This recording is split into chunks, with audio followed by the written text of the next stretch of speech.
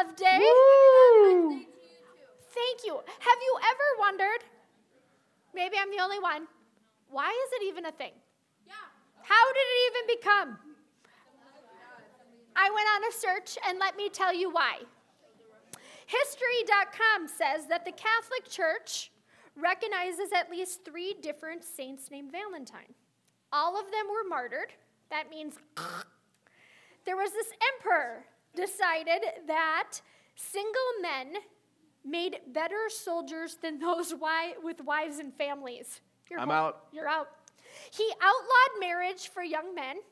So Valentine performed marriages for young lovers in secret. And when the emperor found out, he literally was off with his head. Oh, snap. Other stories suggest that Valentine may have been killed for attempting to help Christians escape harsh Roman prisons, where they were often beaten and tortured. According to one legend, Valentine sent the very first Valentine when he fell in love with a young girl, possibly the jailer's daughter. Oh. It's alleged that he wrote her a letter signed "From your Valentine." Then,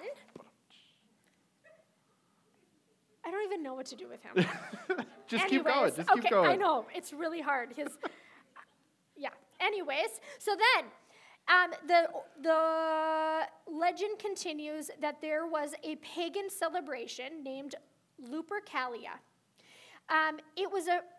This gets real bad, you guys. There was, and it's real life, there was a fertility festival dedicated to the Roman god of agriculture, Faunus.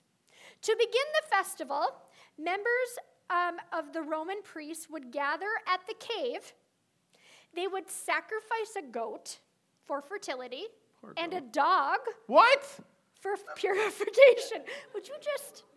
Then they would strip the goat into like strips, dip them into blood. Just wait, it gets worse.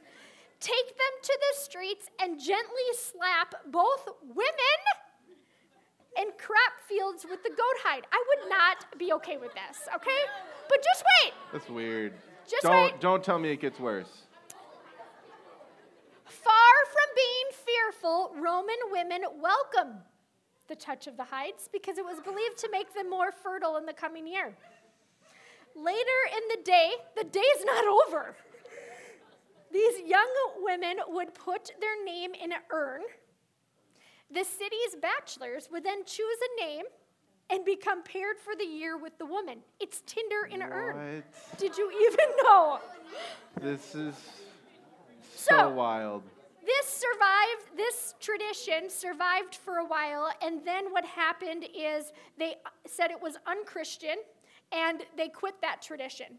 So then the tradition continues of greeting cards. And in the 1900s, printed cards began to replace written letters due to improvements in the printing technology. This had me interested too. Ready-made cards were an easy way for people to express their emotions in a time when direct expression of one's feelings were discouraged.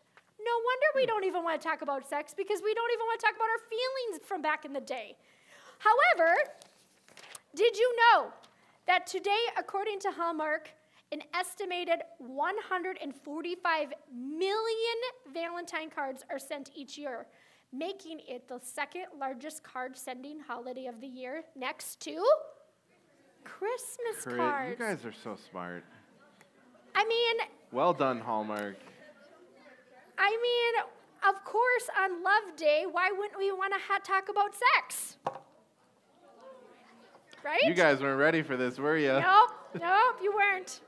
So, Matthew, what is one reason you think a teenager might want to have sex? Oh, that's a big question. I'm going to say because it feels good. Yes. God invented sex, and he intended it to be pleasurable. If it didn't feel good, we wouldn't want to have it, and we wouldn't want to think about it, or we wouldn't want to do it. My daughter's like this. I love you. This is good for all of you to hear. So, God looked at his creation, including his invention of sex, and said it was very good. Genesis 1:31 says, God saw all that he had made, and it was good. Sometimes we act like sexual pleasure was something that Satan created because it's uncomfortable. Listen to you giggle and move and But no, God created sex. Actually, the first commandment that he gave Adam and Eve was to have sex. But sex has a purpose just beyond bringing pleasure. God made it so that the only way the human race could grow is through sex. Genesis 1:28 said, God blessed them, and God said to them, be fruitful and multiply, and fill the earth and subdue it, and have dominion over the fish, the sea, the birds, the heavens, and every living thing that moves on. So sex can be pleasurable, but it can also be super powerful. Without it, none of us would be here. Don't think about that one too much. Don't. Move it on. Don't think about it. Just don't. We'll be okay. Reality, think about the miracle. Think about this, you guys. Two people or anything that is alive has sex and produces another being, like another human. I think that's super creative. It's super creative, and it's beautiful. We call it the miracle of life. Its life-giving ability is clearly part of the design for sex. Sex is for procreation, but it's more than just making babies. Sex also has a bonding purpose. Genesis 2:24 talks about how a husband and wife become one flesh. It's this phrase that points to the reality of what sex does for us humans. Two people are bonded together in a physical sense, literally, but also emotionally, mentally, spiritually. And we have started to see the truth behind this scientifically. When people have sex, two chemicals are released in their brains, oxytocin and vasopressin. These two chemicals have an effect on how we respond to each other. These chemicals cultivate recognition, they cultivate trust, and they cultivate romantic attachment to others. The Bible also uses this word know when it talks about two people having sex. Genesis 4:1 says, and Adam knew his wife Eve, and she conceived. This knowing is a deep connection between the two. They were bonded together. So, sex is good. God created it to feel good, to make babies, to bond people together. But we have to understand the boundaries for it. Last week, I talked about how my son would love to sit in front of the TV all day, but that it would actually be unhealthy for him. He required boundaries for how to engage in TV. The same is true with sex. Yes, it is good, and it has its purposes, but there are boundaries for how we engage with it. The Bible points to sex being appropriate only for those who are married. It only makes sense in that context because of the commitment that the two people have together. Our culture has a very loose view of sex. Culture says if it feels good, you should do it. But there's a problem with that. When people have sex outside of marriage, you have more intimacy than commitment. Think about it like this. If someone walked up to the cashier at a grocery store and gave them a hug and a kiss, that would be like super weird, right? Hugging and kissing is this way of expressing intimacy. And it would be weird to do that to a stranger. They'd probably be escorted out of the building, banned for life, probably arrested, I don't know. It is an inappropriate interaction for the relationship. However, if that same person gave the cashier a $20 bill to pay for their groceries, that interaction matches the relationship. The same is true with sex. It is appropriate in marriage, in the marriage relationship, because the commitment matches the level of intimacy. Sex is this high level of intimacy between two people. Marriage is a high level of commitment. Okay, so sex is great, but I can't do it yet. That doesn't make sense to me. It's like if you were to put a cake in front of a kid and tell him, no, you can't eat it yet. You have to wait till you're older. But it's right there. It's like, what if I just a taste, just a little bit, just when we let our desires make our choices, we have a problem. The same brain that tells me I should do something is the same brain that lies to me and tells me I'm worthless. It's the same brain that tries to get me to hurt other people when I'm angry. It's the same brain that tells me eating chocolate all day is good. Our desires shouldn't be what motivates our choices. When I was a kid, my mom made my favorite cake, chocolate cake with brown butter icing. Oh, this cake was, you don't even know. I still dream about this cake. It is so good. One day she made it for my brother's birthday. So it's my brother's birthday cake, and it's sitting there on the counter, and I'm like, oh, yes, this is best day ever. And I go up to get a taste, and my mom's like, no, we need it for the party later. When people come, it's for your brother. You can't have it yet. Well, I didn't like that idea, so I waited till she left the room. When she was gone, I walked up to the counter and had myself a little taste. Now, here's the thing. She started to come back, and I knew that I was going to be in trouble. So I didn't stick around. Out the back door I went. She walks into the room. She knows what I did. She knows where I went, so she starts to follow me. And this is when I get just that, like, beautiful idea. I say beautiful, beautifully, like, terrible idea. I run around the house, in the front door, down the steps, and I find myself with the cake alone again. So I have myself another little taste. This goes on like 2 or 3 times. I completely ruined the cake. My mom is furious at me. I was terrible. I totally ruined that cake. And I hurt my brother. He was hurt and disappointed by it. Everyone that came to the party was really disappointed because they knew the cake was there and how awesome it was, and it's gone. I didn't know the harm my actions would cause, but my mom did, and she tried to stop me. I lost the battle to temptation. So what are we to do? What happens when we find ourselves alone with a girlfriend, a boyfriend, or with our phone? How do we stop ourselves? In those moments, we have to remind ourselves of something that is bigger than sex, something that is better. We have to remind ourselves about sexual integrity. This idea that I'm choosing to live my whole life under God's direction. That I'm choosing to trust Him to lead me into a flourishing life. That He knows more about what that looks like than I do. The Bible uses this word porneia to talk about anything related to sex. It prohibits every kind of sexual relationship outside of marriage. God puts those boundaries in place for our good. Sex is a powerful way to express intimacy, this idea of deep knowledge of each other. And our relationship has to match that power. The commitment and the level of intimacy has to be the same. Now, here's the biggest point I want you to get. You do not need to have sex to experience a full life.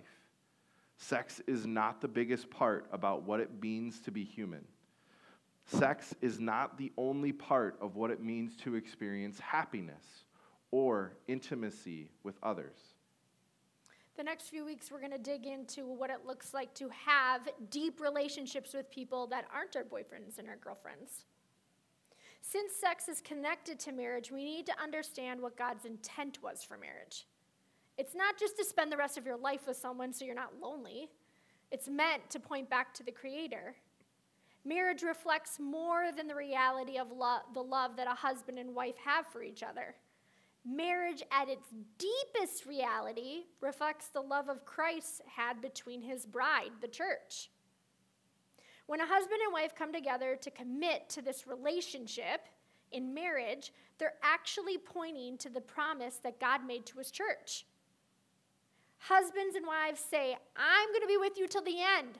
I'm going to walk beside you in your sickness, your health, your bad decisions, your richness, your poorness.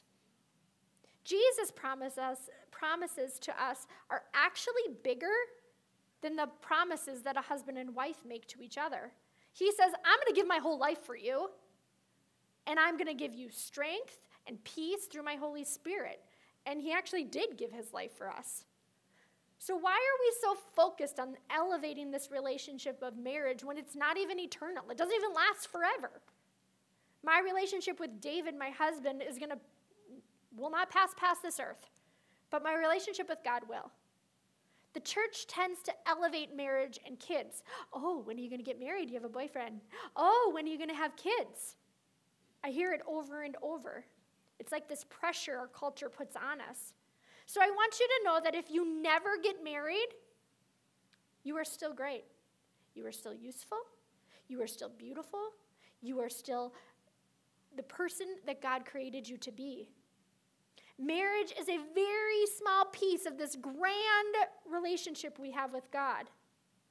I used to think marriage was this path when I became a believer, when I was like 21, to think that, marriage is this path to have sex without sinning, or this constant state of being in love.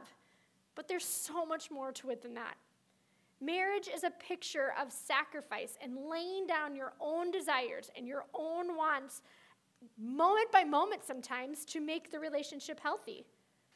I remember when David and I first got married and we had this little tiny apartment and we were like mad at each other. I'm like, there's no place to go from you.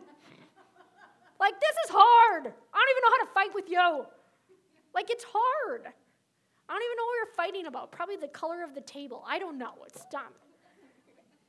But it's hard. And Ephesians 5:25 says we are to love our spouses how Christ loved the church. And how did Christ love the church?